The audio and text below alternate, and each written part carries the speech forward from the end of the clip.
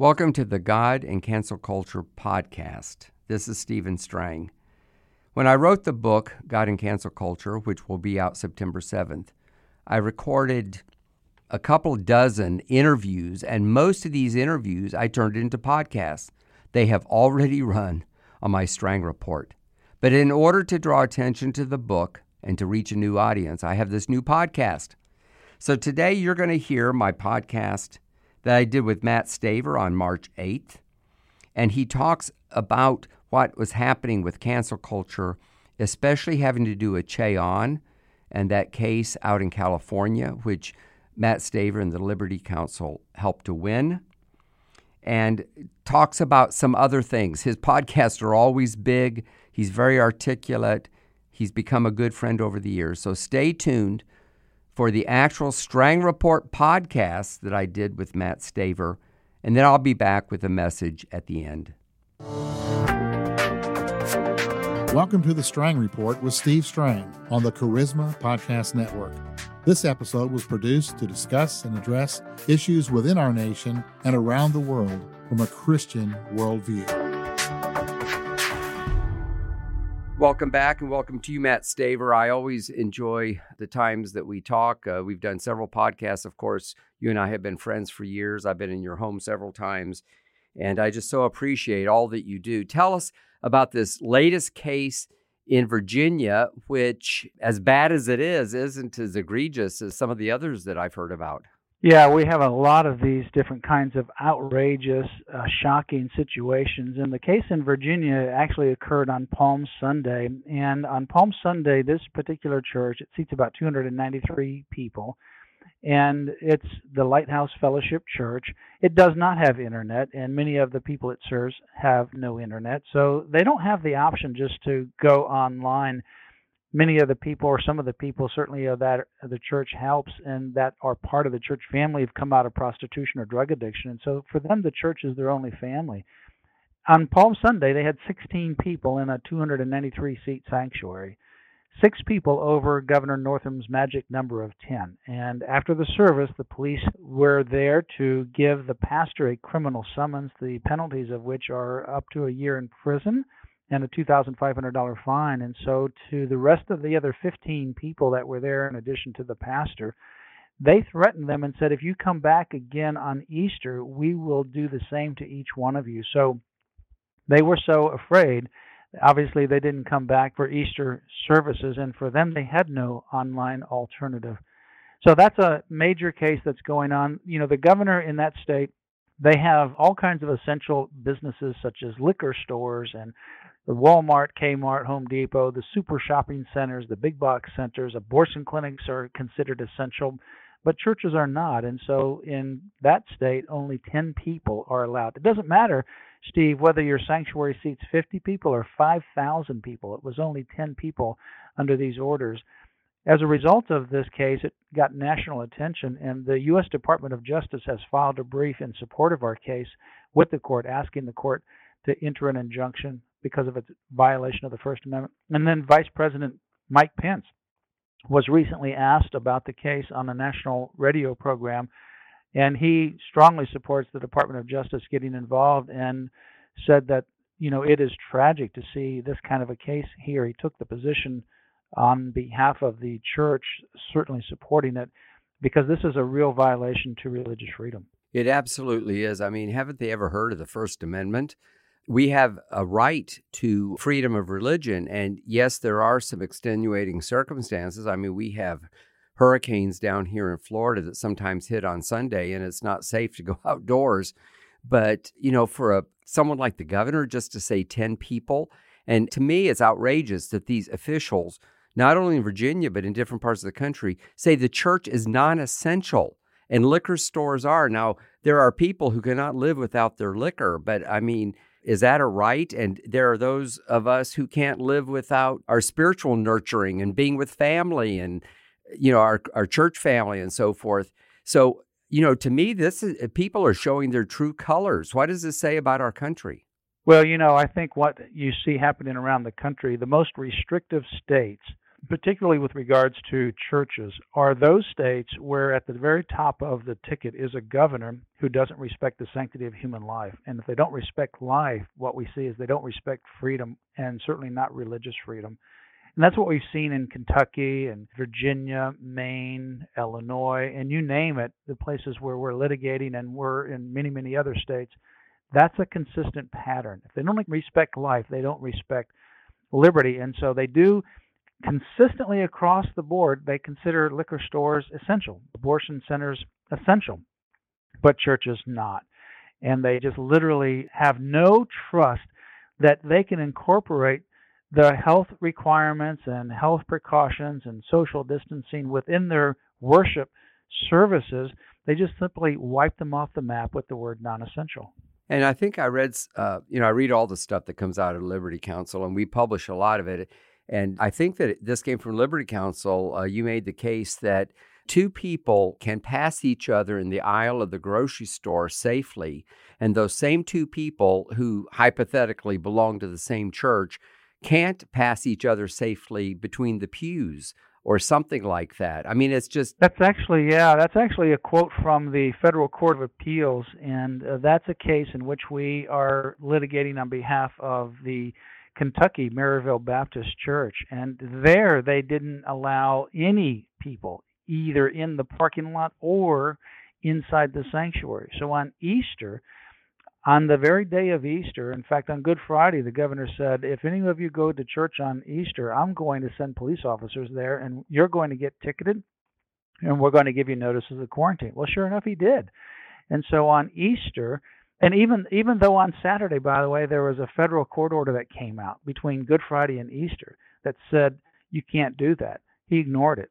So he did that on Easter, and these people were in their cars for a parking lot service. They didn't get out of the cars. The state troopers came car to car, taking down information of the licenses and the VIN numbers, and then they gave them notices of quarantine. A couple of days later, the governor sent out letters to each one of those vehicle owners demanding that they go into quarantine, and everyone that was an occupant of the car and who they got in contact with, and that they would not be able to travel out of the county without the permission of the government, and that they would have to take their temperature at the same time every day and report it at that same time to the county board of health. Now, these are people, Steve, they didn't have any symptoms. They just went to a church. They could have gone just literally within minutes of the church to the Walmart, Kmart, Home Depot, grocery store, or the liquor stores. They could have jammed the parking lots with no problem. They could have jammed the insides with no problem. But because they were parked in a church parking lot, they got the notices of quarantine. The good news is that what you were quoting from comes from a federal court of appeals. We got a victory 2 Saturdays in a row, Saturday afternoon. We ended up taking the case up to the Court of Appeals, and the Court of Appeals ruled first that the parking lot service ban was unconstitutional, and then the second Saturday right after that, that the in-service ban was unconstitutional as well. And that's what they said. They said, well, in Kentucky, the governor allows you to walk down a grocery aisle, but what's the difference between doing that and walking past a pew? And what they did was they basically said, look at the unequal treatment. You can go to all these other secular places of public gathering. You can go into these stores, no problem there. But now you say you can't go into a church because somehow there's a problem there. That's unconstitutional because it's unequal treatment. And it seems to me that most of these cases, at least the ones that we've covered, the churches won. I haven't really researched it. Maybe there are a few, but isn't it true that most of the time they rule in favor of the First Amendment? There's been some pros and cons. We've had pretty good success on our cases. We have the first and only case at the Court of Appeals in the country, and that was the case out of Kentucky. So that sends a very, very strong message. We're going to appeal a case out of Maine, and we're going to maybe have one coming out of Virginia. Both of those will be at the Court of Appeals probably pretty soon. But we have really good momentum on our side on these cases because the law's on our side. And at a minimum, certainly the First Amendment gives preferential treatment because we have a First Amendment that guarantees free exercise of religion. Walmart, Kmart, Home Depot, they don't have that First Amendment free exercise of religion. We also have a First Amendment establishment clause that says the government can't establish religion, which means they can't give the form and manner of worship. And that's exactly what they're doing. They're saying, for example, that your form of worship has to only be online. Well, that is a template that they're putting on every particular church in their state, no matter the denomination, no matter the structure, no matter the facilities. The government has no right to do that.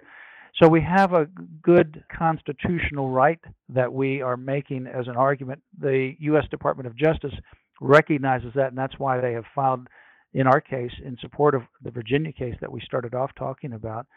But on the other hand, we have some judges out there that just don't follow the Constitution, and that's why in Kentucky, we lost that at the lower court, but we got 2 consecutive victories of the same case at the Court of Appeals, and that sets a very strong precedent. This is like a police state. You would expect this in a communist country, not in America.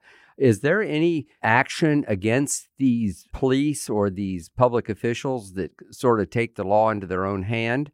Is there any kind of punishment, or do we just have to vote them out of office? You got to vote them out of office. Unfortunately, they have a very broad immunity from any kind of punishment, even though they make these unconstitutional decisions. I know the governor of New Jersey was asked a question, how do you square the First Amendment with the restrictions you placed on churches? And he said, that's above my pay grade. I never thought about it. I mean, that is really shocking. And speaking about these repressive communist countries, we represent Romanian pastors in Chicago. In Chicago, there is no services allowed there in Chicago. Actually, they allow 10. They just began to allow 10. And again, that's no matter what the size of your sanctuary is. You could have 10 in a sanctuary that seats 1,000 or 5,000 or 50. They put this template across the board. So we represent Romanian pastors, and the important thing about them, these pastors, they got arrested in communist Romania when they were there. The revolution ultimately lasted only 2 weeks. It started with a pastor being arrested, and it started in the town of Timisoara. And that's where Harry Mihet, one of our attorneys, our chief litigation counsel, grew up, and he was 12 years old at the time. He experienced his first day of freedom on Christmas Day, 1989, when the revolution was over, 2 weeks before it had started because a pastor was arrested. These pastors love America. This is their adopted home country. And there's a lot of Romanian pastors and Romanian people that fled communism to come to this country, the land of the free. It was always a beacon of hope.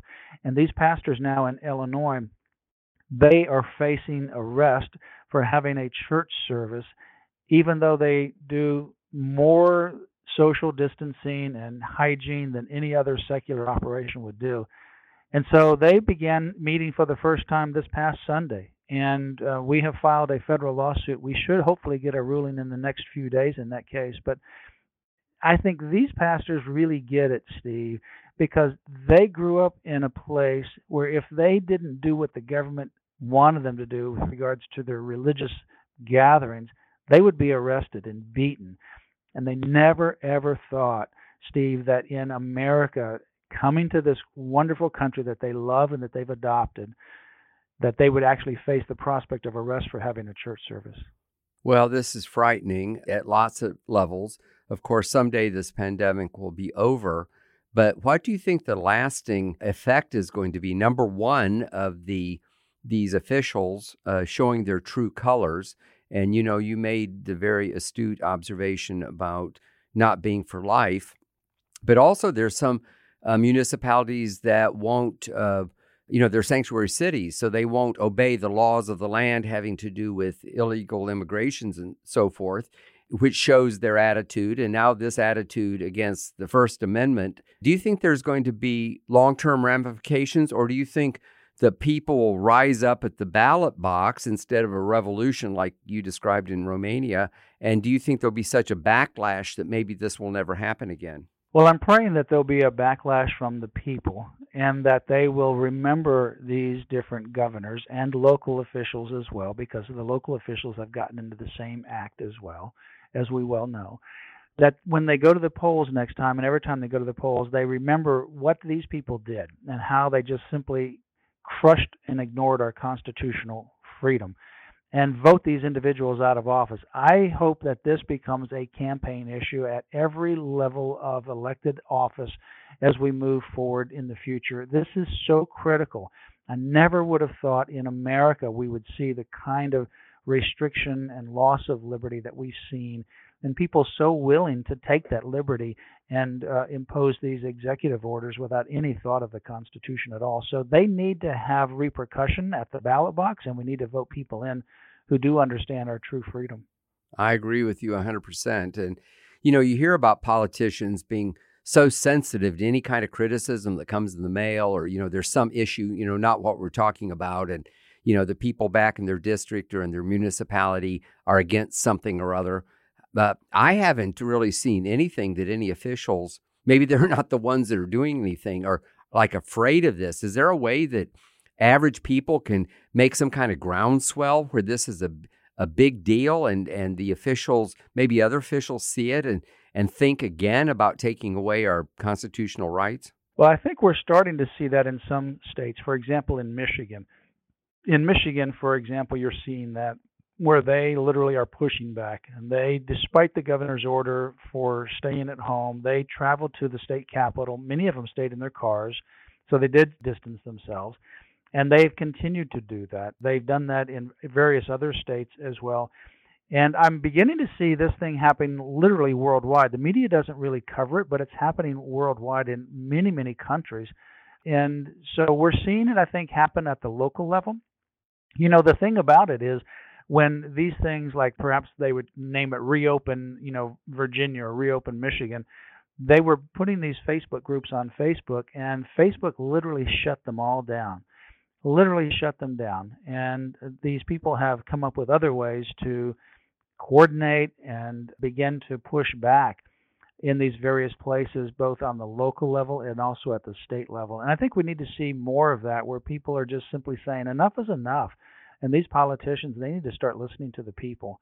Well, and they need to pay attention to the Constitution. I mean, I'm not aware of this ever happening before. There was a pandemic in 1918 that was very bad. In some ways, it was a whole lot worse because we lost 500,000 people on a much smaller population. I think the population was probably about a third of what it is now.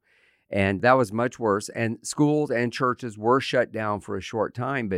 And I haven't studied it extensively, but what I read about it, there wasn't the same kind of disregard of the Constitution where they go car to car and write down people's numbers and all that kind of stuff. They would say, stay home because it's not safe, a little bit like the governor does when there's a hurricane. He says, just stay off the streets. It's not against churches per se. Yeah, exactly right. I don't think that we had that kind of extreme reaction back even in 1918 that we're seeing now. And who would have ever thought we would see it now? What we're also seeing, Steve, and I think this is a long-term, short and long-term issue that we need to continue to watch, and that is this tracing, testing, and isolation. And out of this, and this is something that's happening globally, both on the United States as well as around the world, and that is to have these apps or these different kinds of tracing devices connected to your smartphone that connects all of the different locations where you've been and people that you're in contact with. So they trace you, and then they want to test you, and they want to isolate you. And that this would become what they're calling a digital passport. So that whenever you got onto a plane or went into some restaurant, that's what's happening, for example, in China, or you go into any place of public accommodation, a sporting arena or something like that, that just like you're going on an airplane, you have to give your ticket for the aircraft that you're going to be flying, that you would have to have that same approval on your smart device or some kind of chip as a prerequisite to have access. That started in China, and they have mandatory apps now that go on your cell phone, and they come up with green, yellow, or red to determine whether you have a warning, you have access, or whether you are prohibited to have access. And there's an incredibly vast system led by people like Bill Gates and many others that are really pushing this global tracing and tracking. That really is a major threat to our freedom that I've never seen to this extent before. And so what can average people do, average Christians, other than pray? Well, on this particular issue of certainly pray is obviously the best thing that we have to always do, but we also have to act. First, in addition to praying, always pray, we need to vote people out of office that don't understand our freedom and vote people in office that do, people that share these Judeo-Christian values and understand the real cost and price and value of freedom. Also, what we have to do is for those people that are in, because some of this is coming out of the federal government, some of it's out of the states, and there's a lot of it going in both situations. We need to stay involved with what's happening and then push back. We have at Liberty Council at lc.org, our website, lc.org, we are tracking this. We're following this. For example, Steve, there is a bill, get this, it's called H.R. 6666. 6666. And it is the bill that is being pushed through the House right now to do exactly what I'm talking about, to provide $100 million a year to the various states to do this tracing. Now, they're going to do it under the idea, well, they just want to keep you safe. But you know what happens is, this is the ticket. This is the admission ticket for you to even exist. And it will track everything that you do. And if you and I come in contact with each other, it's going to connect all the different people that you come in contact with all the people that I've come in contact with, and it'll be this global tracking system, particularly in the United States, but also worldwide. That's what we need to continue to push back on. And so we have on our website information about not only that bill, but what's happening in the states, so that you can make your voice known, because this, I'm telling you, is a real threat to our freedom. And it is frightening. I'm just amazed that they called it 666. Did they do that on purpose? Usually it's almost like superstition. People don't like those 3 letters in their license tag or their phone number. Surely the officials know that there's a meaning to a lot of people on the number 666 and the Antichrist. I don't know how, the numbers are generally just done, I guess, sequentially. But this one actually adds a fourth 6, so it's 6666. But it's all sixes, 66, 66. And it's an ironic number for them to have for this particular kind of bill. And they're pushing this right now. There's 45 sponsors in the House, 44 Democrats and 1 Republican. And this particular Republican is one who just left the Democratic Party to become a Republican. And he's the other 45th person. So that's quite a bit of sponsors already on this bill. We're monitoring that. But I tell you what, each state, New York, for example, they're hiring hundreds of these tracers, these individuals, paying them $27 an hour. These are people who have no training. There is training going on as I speak. And I'm not wanting to be an alarmist. I'm just telling you facts of what's happening in all these different states. And every state is doing it to a greater extent or less. Massachusetts is leading the charge. So Massachusetts, California, New York, those are some of the big states that are becoming the models right now across the country. Well, we so appreciate what Liberty Council does. Joy and I have supported your ministry over the years. I encourage other people to do. You, of course, didn't ask me to do this, but I guess people could go to lc.org, your website, and find out how they can. Well, first of all, you'd have lots of information there, but also if they want to say, I support this, because you guys do this pro bono for all these people, and then you're supported by people who believe in this and want to support you so you can do it pro bono. Exactly, yes. Thank you, Steve. And we do everything pro bono, all the work that we do. Right now we're working with pastors and churches in about 40 states, hundreds and hundreds and hundreds and hundreds of pastors that we're working with all over this country. Regarding the situations that we've been talking about. But our website, as you mentioned, is lc.org, just 2 letters, lc.org. And you can find more information there, how you can get involved to answer some of the questions. How can we make a difference? How can I make a difference? And then you can also donate. Liberty Council is a nonprofit tax-deductible organization. And again, it's lc.org. Well, thank you for your time. I know with all these things going on, it's very, very precious, and you fit in to do a podcast with me. I hope the listeners will send this around to people. We've got to get the word out far and wide. As he referenced, the big social media companies are censoring it to a certain extent. I posted something about Jim Bakker yesterday, I thought very innocuous, and they refused to let me advertise it. Oh, really? I saw that. So they blocked that too? They did. They said it didn't meet their community standards. And so I'm going to pursue that individually. And I know up close and personal that they censor this kind of thing. And it's in some ways it's worse than the government, because at least with the government, we have a certain recourse. But that's a subject for another day. So let me just thank you again for your time. Thank you. Matt Staver, and thank you to people for listening. Thank you. God bless. I want to just add a PS to what you just heard with Matt Staver and to talk about my new book, which is called God, Trump, and COVID-19. This is going to go out as a newsletter on Thursday, May 14th. Of course, they're online for a long, long time as a podcast, but this is literally the day that the book is available on Amazon, both the ebook version, Kindle version, as well as the print version. So our early indicators are very, very good. We had quite good pre-sales. This is really a continuation, in a way, of God, Trump, and the 2020 election, which talks about why it's so important that President Trump get back in, partly because the people who represent the other side believe the way that Matt and I were just talking about. I mean, not every single person, but it's sort of a mindset. We didn't really discuss politics at all, but it's mostly the blue states where they're really coming against our freedoms. And if they get in power, there's no telling what will happen. The book was written, God, Trump, and the 2020 election, was finished and out before the COVID-19 thing hit. And it really throws this election into question.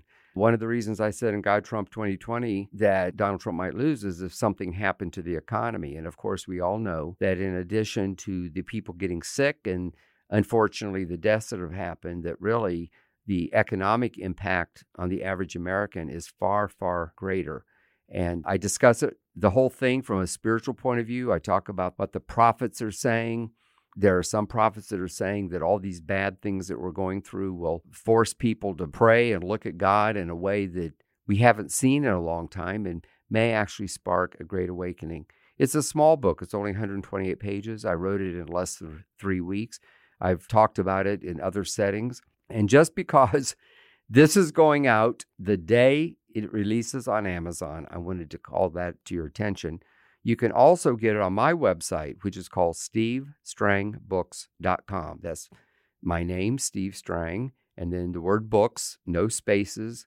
And on that site, there are some special offers, and you can get it in quantities and so forth. It's also in some stores. I found out just today that Mardel's in different parts of the country is going to be carrying it.